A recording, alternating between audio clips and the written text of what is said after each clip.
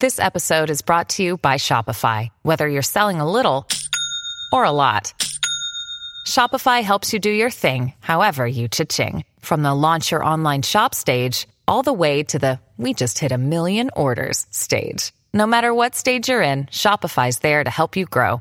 Sign up for a $1 per month trial period at shopify.com/special offer, all lowercase.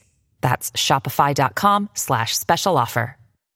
With threats to our nation waiting around every corner, adaptability is more important than ever. When conditions change without notice, quick strategic thinking is crucial. And with obstacles consistently impending, determination is essential in overcoming them. It's this willingness, decisiveness, and resilience that sets Marines apart. With our fighting spirit, we don't just fight battles, we win them. Marines are the constant our nation counts on to fight the unknown. And through adaptable problem solving, we do just that. Learn more at marines.com. Hey everybody, this is Doug Robertson of the Atlanta Journal-Constitution with another edition of the Southern Fried Soccer Podcast.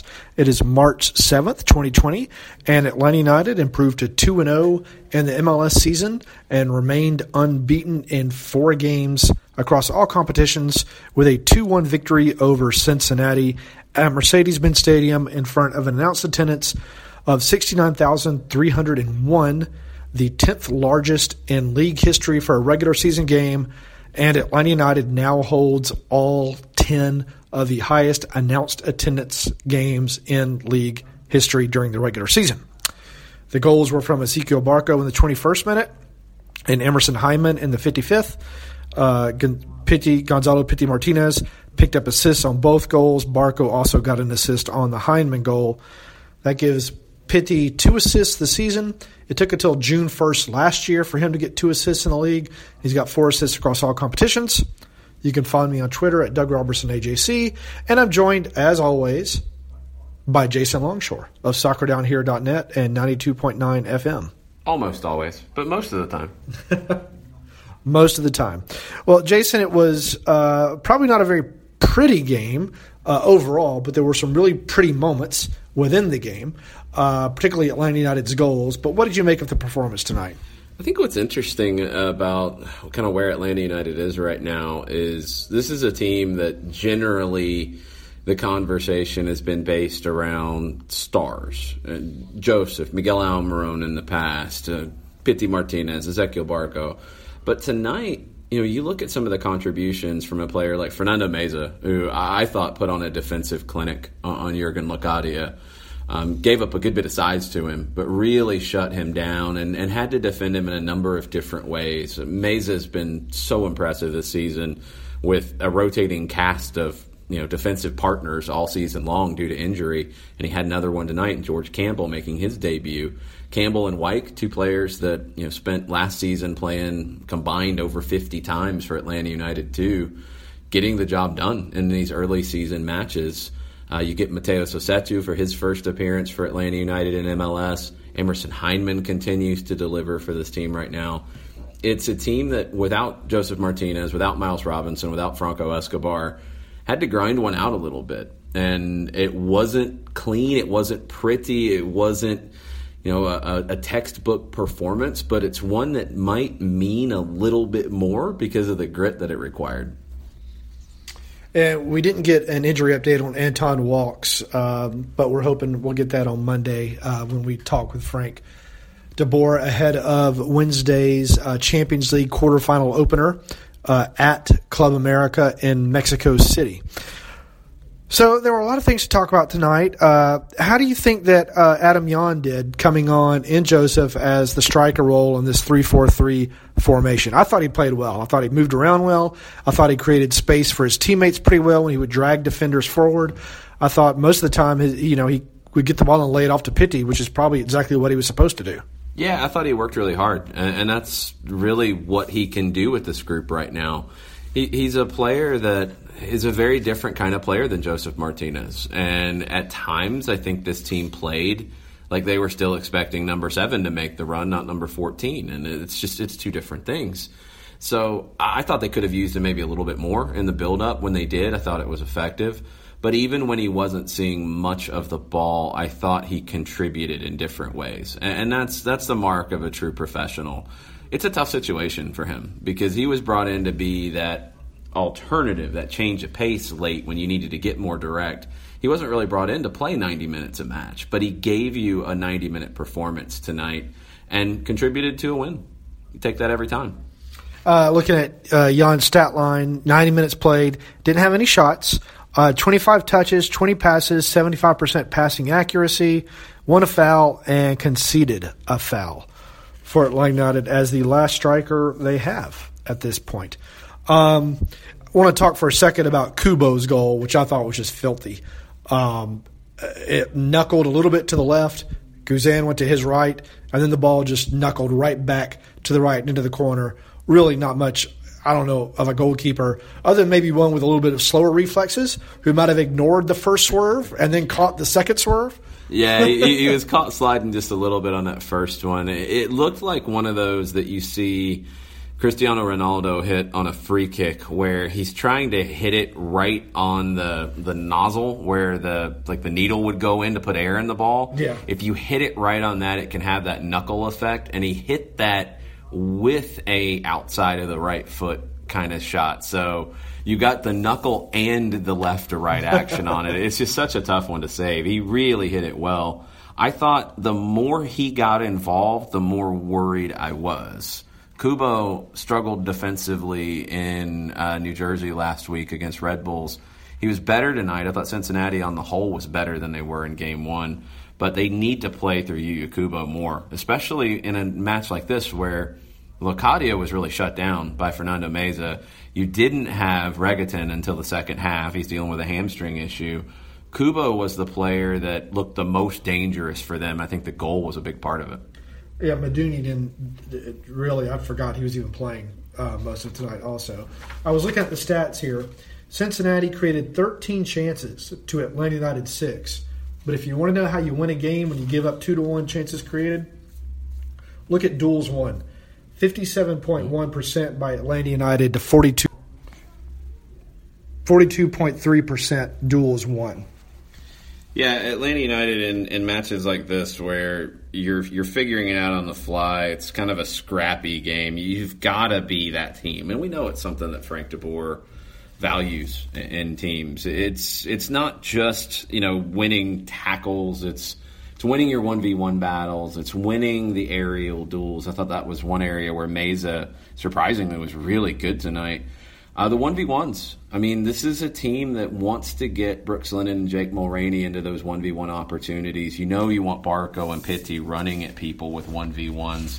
And for the most part, Atlanta looked the better team in those moments. Kubo was the real dangerous element for Cincinnati, but outside of him, 1v1 matched up anywhere on the field, Atlanta was the better team. So now we have to look ahead to Wednesday. Atlanta United is going to be playing in thin air in Mexico City against Club America, one of the best teams in Western Hemisphere, a team that will be motivated after last year's Campeones Cup loss in Mercedes-Benz Stadium, a team that will likely be looking at Atlanta United's roster going, we should roll this team because there's so many players out. Well, Club America is dealing with that too. They were missing 9 players in their league match Friday night against Pumas. Now, a couple were red cards, but they're dealing with a ton of injuries as well. This is a difference, though, between Liga MX and MLS in terms of roster sizes, in terms of salary caps. They're not limited in the same ways that Atlanta United is in replacing those injured players.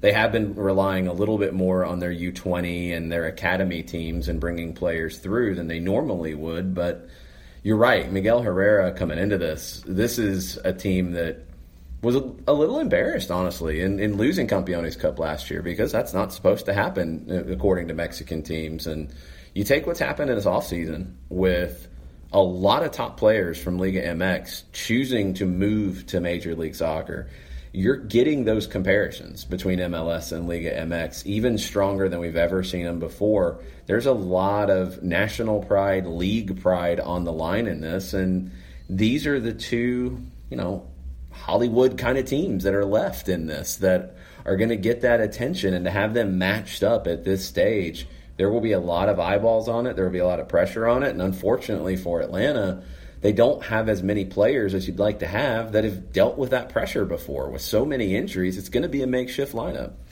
Yeah, Frank DeBoer said that he's not going to risk any players for the tournament. They obviously want to go far, but it's not worth risking. So you got to think the team is likely not going to have Miles Robinson, not going to have Franco Escobar. I imagine that White has a concussion. Yeah, he won't be able to play. If he was dizzy, it's likely a concussion. He certainly wouldn't be allowed to fly. Right. So he's out. If Atlanta United wants to go with 3 center backs, there's really only 3 guys left. Campbell, Meza, and Walks. You could play Lorenowitz back there, I suppose, but he hasn't done so yet, so I don't know why you'd want to do it in a tournament game. Or they could go back to 4 in the back and kind of play a 4-4-1-1 and just try to really get a draw, bunker in, and try to bring it back to Mercedes-Benz and give these guys another 2 weeks, I think it is, or week to get healthier. What do you think we're going to see? It's hard to say. A lot of it's going to be just the physical feeling of guys on short rest at this stage of the season. So we've seen in Honduras where Brooks Lennon had the slight knock in training before the trip, and Frank DeBoer went with the 4-man back line and played a 4-3-3. We saw the match tonight conclude in a 4-3-3 with Jeff Lorenowitz coming in and playing in front of the back 4. I wonder if you might see a scenario where it looks a little more like that, where it is a 4-man back line, but Jeff Lorenowitz is almost tethered to it as a number 6 in front of that. I think you're going to see a team that looks a little bit more like they did against Motagua in the first leg, where you have to manage it and you have to get out of it with as little damage as you can deal with in that match, because you want to give yourself a chance in the second leg. Atlanta and Club America, they both have league games on the weekend, so 2 beat-up teams are not going to be able to completely focus on this competition. It's going to come down to the individuals, and it's going to come down to guys like Pity Martinez and Ezequiel Barco and Emerson Hyndman, who's playing really, really well. A player like Mateo Sosetu, who's fairly fresh and hasn't had a lot of minutes on his legs so far in the season. He could have a long run out in Mexico City, and a player like Manuel Castro, who's got 1 training session under his belt at this point, might be pressed into service out of necessity. You just might have to roll the dice and see what happens in this. And sometimes you've got to take those chances in these moments, and that's kind of where you're at if you're Atlanta United right now. Miguel Herrera might have to take a chance in playing a player in Roger Martinez, who has only got 1 substitute appearance so far this season. A player who wanted to move to Europe, didn't get the offers from Europe, did get offers from the LA Galaxy and Miami, and he turned them down. Club America wanted to make the sale, but Roger Martinez was kind of ostracized from the team for a while. Mm-hmm. And because of all these injuries, he came off the bench on Friday night because they're running out of bodies. It's a difficult spot for both teams, and they both come in kind of limping. It's going to come down to the individual talent on display. It's going to be fascinating to watch. I'm not going to be able to be there live because of issue or concerns with the coronavirus. We have limited international travel for the time being, so I will not be in Mexico City, which is a bummer because it's a bucket list item, but totally understandable. I'm still going to provide hopefully the quality and coverage that y'all enjoy. I'll just have to do it by watching it on television. Jason, what do you have upcoming? You could dial in the call on 92.9 The Game and listen to Mike Conti and I as we struggle to get a radio signal out of the Estadio Azteca. We are going to make it work one way or another. It's not the easiest venue to broadcast from, but we are going to do our best. Really looking forward to it. What's coming up for us? We've got first tomorrow Atlanta United 2 with their home debut at Fifth Third Bank Stadium in Kennesaw, hosting the Charleston Battery.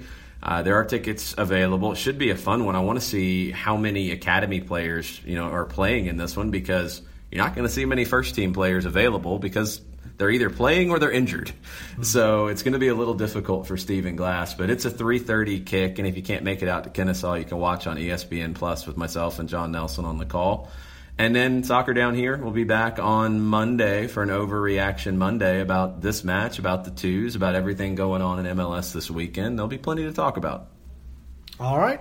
And you can follow me on Twitter at Doug Robertson AJC, on Facebook at Atlanta United News Now, and I hope you'll consider subscribing to the paper. Tomorrow, you're going to see some stuff from Steve Hummer and our talented intern, Zach, who are also both here today. So thank you very much. Atlanta United 2-1 winners against FC Cincinnati. Goals from Barco and Hyman, his second in as many games. In Atlanta, one voice has stood out for over 4 decades. An AJC original, The Monica Pearson Show. Let's talk about how you got to ESPN. Revealing interviews. You are known as America's doctor, but I want to know who you were before that. When you have a different name, you have different color skin, it can be tough. With Atlanta's most famous faces as you've never seen them before. I'm telling my story. This is the American dream. The Monica Pearson Show, streaming now on AJC.com. The AJC's trusted veteran political voices, Greg Bluestein, Patricia Murphy, Tia Mitchell, and Bill Nigett, are the essential source for Georgia politics. The Atlanta Journal-Constitution's Politically Georgia. Sign up for the newsletter, download the podcast, subscribe to the AJC.